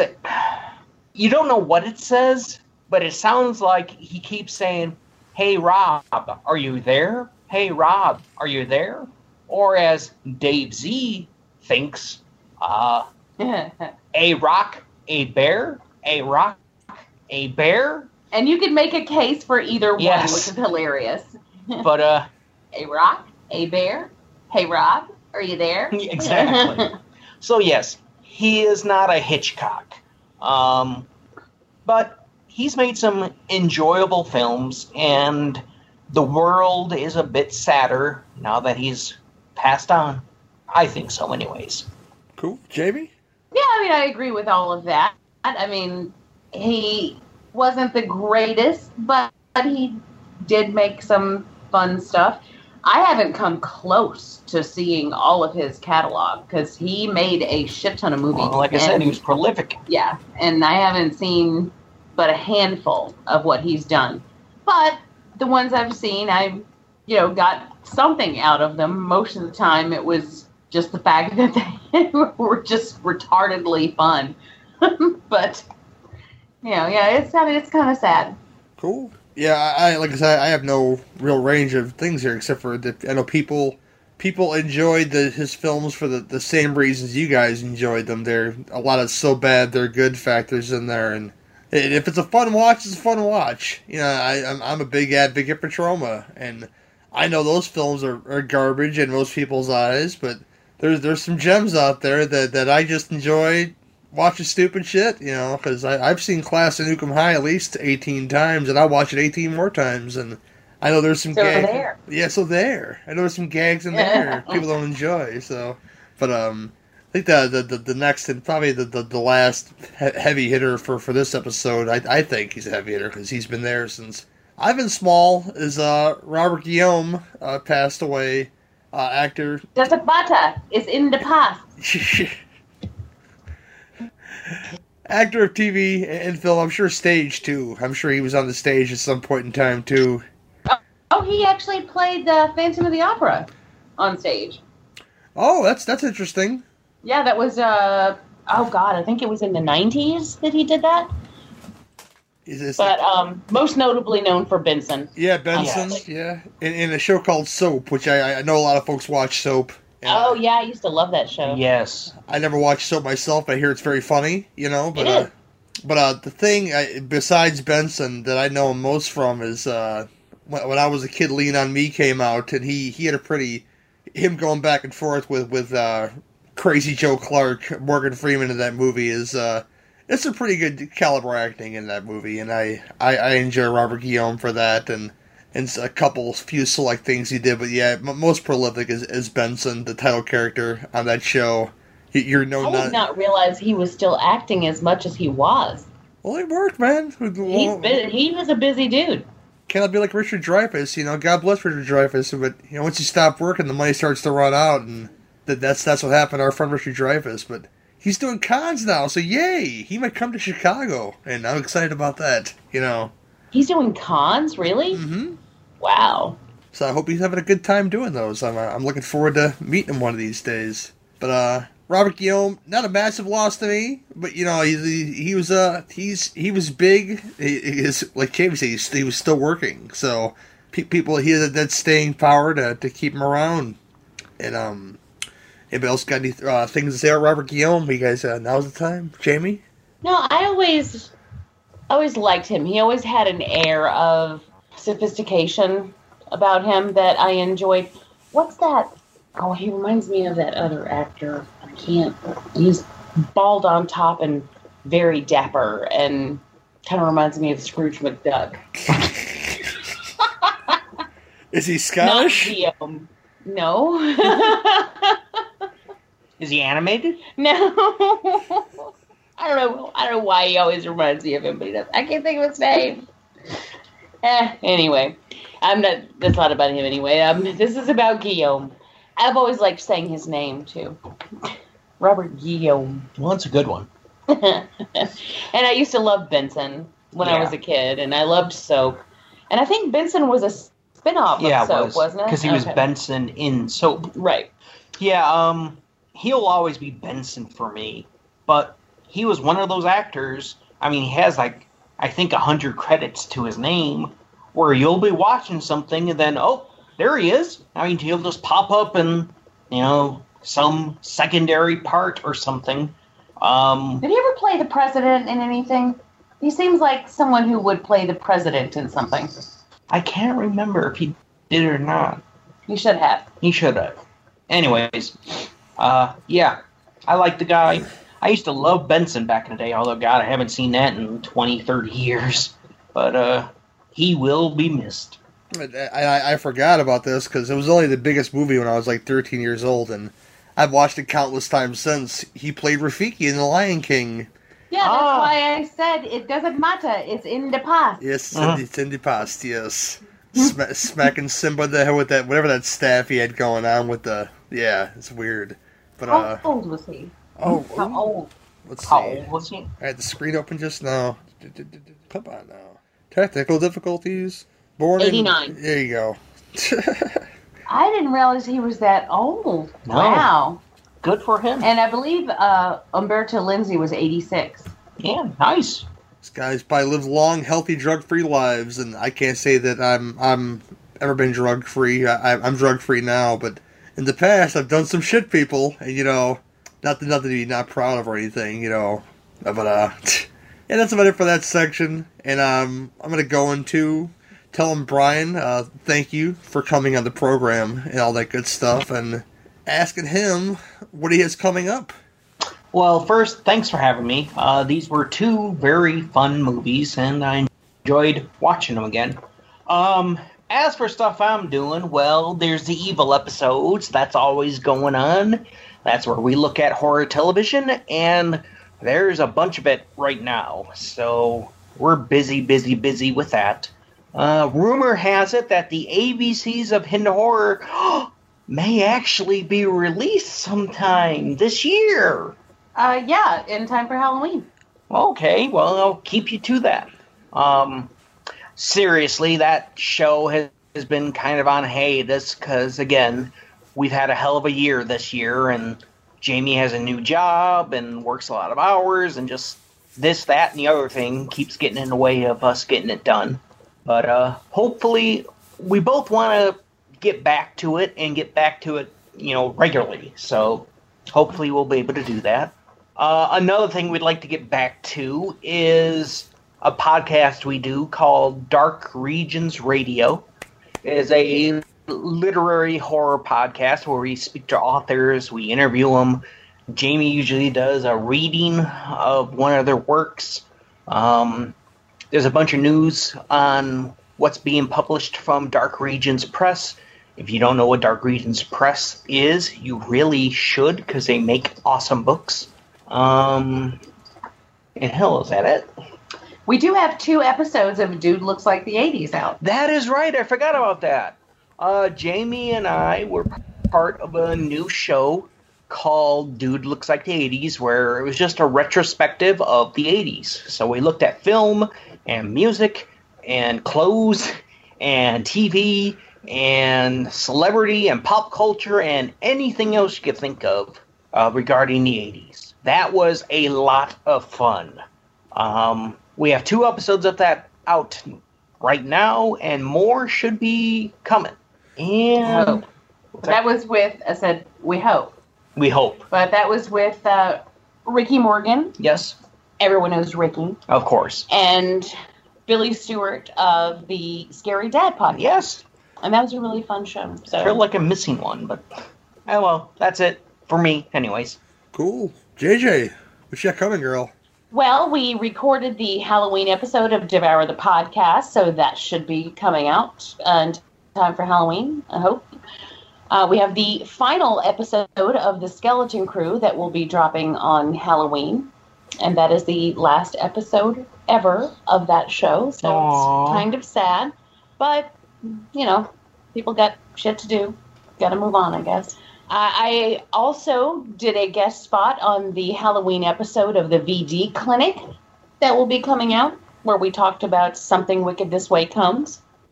Of course, like Brian said, there's evil episodes. We've got Dude Looks Like the 80s. There are 2 episodes of that you can listen to, which I think it's a really fun show, and I recommend that.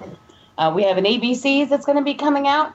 And a lot of stuff going on. I've got a lot of shows that are going to be dropping in the next couple days. That's pretty exciting. Busy, busy, busy. I'm going to be everywhere. And sometime in November, I'm going to be doing Shaflanigans on the podcast Under the Stairs, where we're going to be talking about all of the Mike Flanagan films. Nice. And I'm really looking forward to that. If anyone out there remembers when we did Mickelmania, where we discussed all the Jim Mickle films, it'll be the same thing. It's the same kind of thing. Basically, we're just going through his catalog. So that may be it for right now, but that's a lot. So that's exciting. Yeah. Let's say, Jamie, tell me a story. No, because of the reading thing on Dark Regions Radio. Dark Regions Press that have many books with Brian's name on them, so go purchase those, please. Well, yes. Hint, hint. Nudge, nudge. It shouldn't be a nudge. But a lot of good things besides too. I'm not much of a reader, but go check them out, guys. So. Well, if anybody out there are gamers, then he just won a couple of Emmy awards for some of his game RPGs. work for Call of Cthulhu, Yeah. the role-playing game. So check out The Things We Leave Behind. It's been getting excellent reviews. Nice. Yes, nice. Me, myself, I'm here. I listen to the Beef Podcast. It sounds so unfortunate, right? But it's not really. I enjoy what I do. What's coming up next for that is I don't know. It's always up in the air at this point. But Two Drink Minimum Commentaries. As of this recording, this is day 2 of our 4 or 5 days of releases leading up to Halloween. I may release one on the Wednesday after too, on the regular day the show comes out. But yeah, that includes Swamp Thing, Return of Swamp Thing, Night of the Creeps, and The Monster Squad on those shows leading up to Halloween. Night of the Creeps coming out last. We had a lot of great guests for those shows. Mark Ball, Lee Russell from They Must Just Be Destroyed on Sight. Gil didn't show up because Gil's busy. Gil's busy being a daddy, and he loves being a daddy, so I gotta love him for that. He shows up on the Swamp Thing ones, and he really shines on those. If you know Gil's personality, it just comes out in bodily fluids and nastiness and the stuff you love about Gil. It all shows up on those shows. So download those today, please. Sloppy Seconds. I'm about halfway done editing that episode, so hopefully it'll be to Jason Lloyd in Jason Lloyd's grubby hands by week's end if I can get it all in. If it's not out before this happened, I did a interview with somebody for their independent film who's Italian. I can't pronounce his name, but it'll be coming out. He did a movie called Loon, which is it's like it's really hard to explain because he filmed people talking in real time, just doing nasty things to each other, like there's a drug addict in there and somebody shoplifting, and it's all filmed in real time. So it's like guerrilla filmmaking, and it was interesting to talk to him about that for a good 40 minutes. So that interview should be out as a separate entity coming on there. And look for, because Albert Pune, God bless Albert Pune. He's made a lot of stuff in the past that people would think is garbage or even questionable. But the man just got done with a film called Interstellar Civil War, which is a sci-fi movie, I believe, like a wasteland type movie. And the man has like brain issues where he has seizures all the time, and he's really struggled to get this done. And it's a miracle that a guy like Albert Pune can get all this done in the condition he's in. But he was gracious enough to send me a screener of this film to watch, and I'm going to give him a nice write-up and possibly a talkie review that might go on this episode of that film. for you guys to go check out. Doesn't have distribution yet, but you can go to his website in order to pay for digital copy to watch that and a film that we reviewed long ago on Sloppy Seconds called Road to Hell, which is a surreal sequel to Streets of Fire. And I could say it's nothing like Streets of Fire, except it has characters from Streets of Fire in it. So it's a very different kind of film. If you guys have never watched it or heard the desire to watch it, it's pretty wonderful though. But that's a lot of stuff. But then Fleas and Flicks charity auction. I'm gonna keep hitting this home to you guys. December 2nd and 3rd. Go on the website fleasandflicks.org to register yourself on there, because that is the only way you'll be able to bid is directly off the website this time around at fleasandflicks.org. All proceeds go to the South Suburban Humane Society. I've gotten some great stuff so far. I hope to be getting more stuff at a show I'm going to in a few weeks called Days of the Dead Chicago, where the Soska sisters are going to be there, and you got a Hellraiser reunion that's going to be there, and Sean Astin and Ronnie Cox from Total Recall and Deliverance and RoboCop and all kinds of stuff, and there's lots of great people are going to be there. Dee Snider, I'm looking forward to meeting Dee Snider like nobody's business, because I still to this day am a big Twisted Sister fan, and I think Strangeland's kind of dated, but it's there. You know? Yeah, I listen to his House of Hair show all the time. It's usually on, I don't listen to the whole thing, but it's usually on when I'm on my way home early in the morning on like Saturday mornings. It's a syndicated radio show. Cool. Where basically he plays a lot of metal. Yeah. And it's fun. He's funny. I always liked him. So that's cool. Feruza Balk is going to be there from The Craft and other stuff. Oh.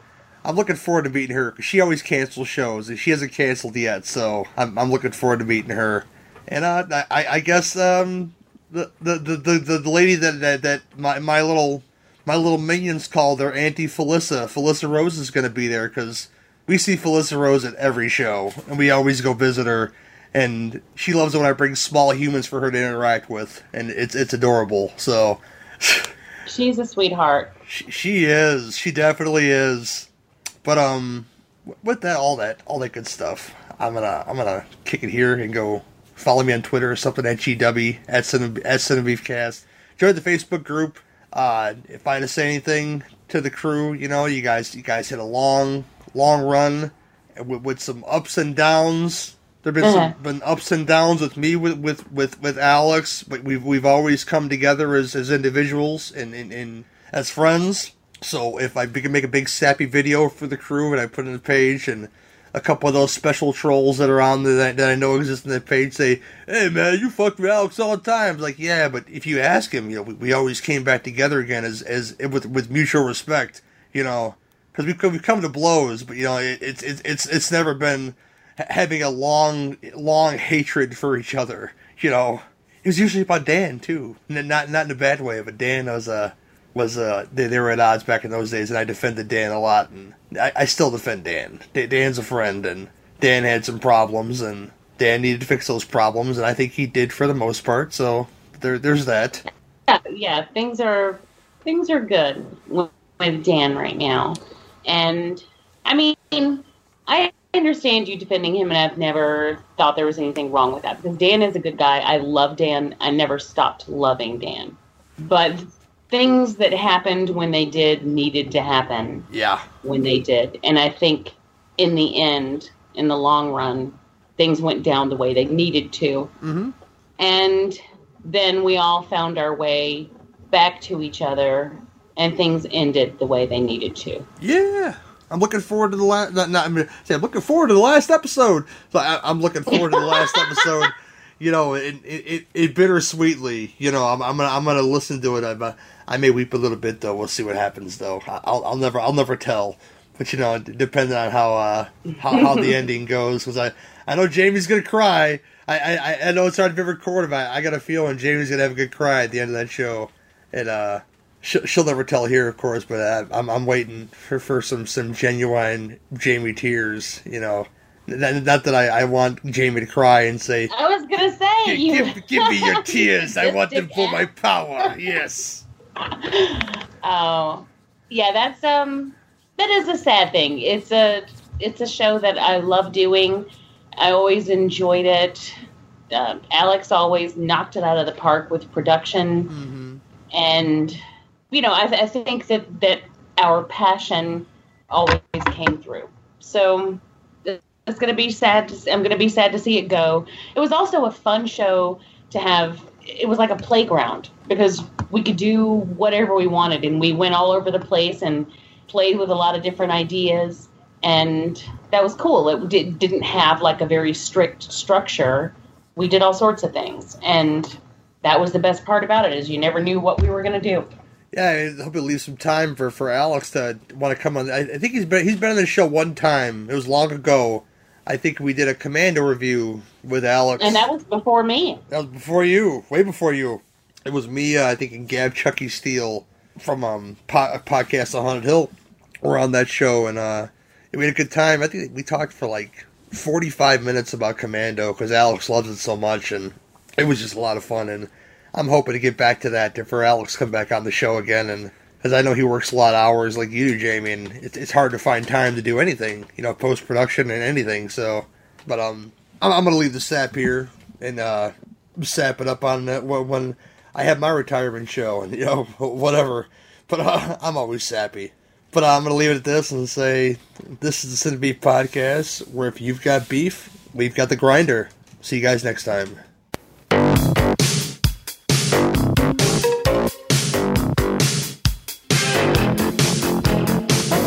Somebody cry.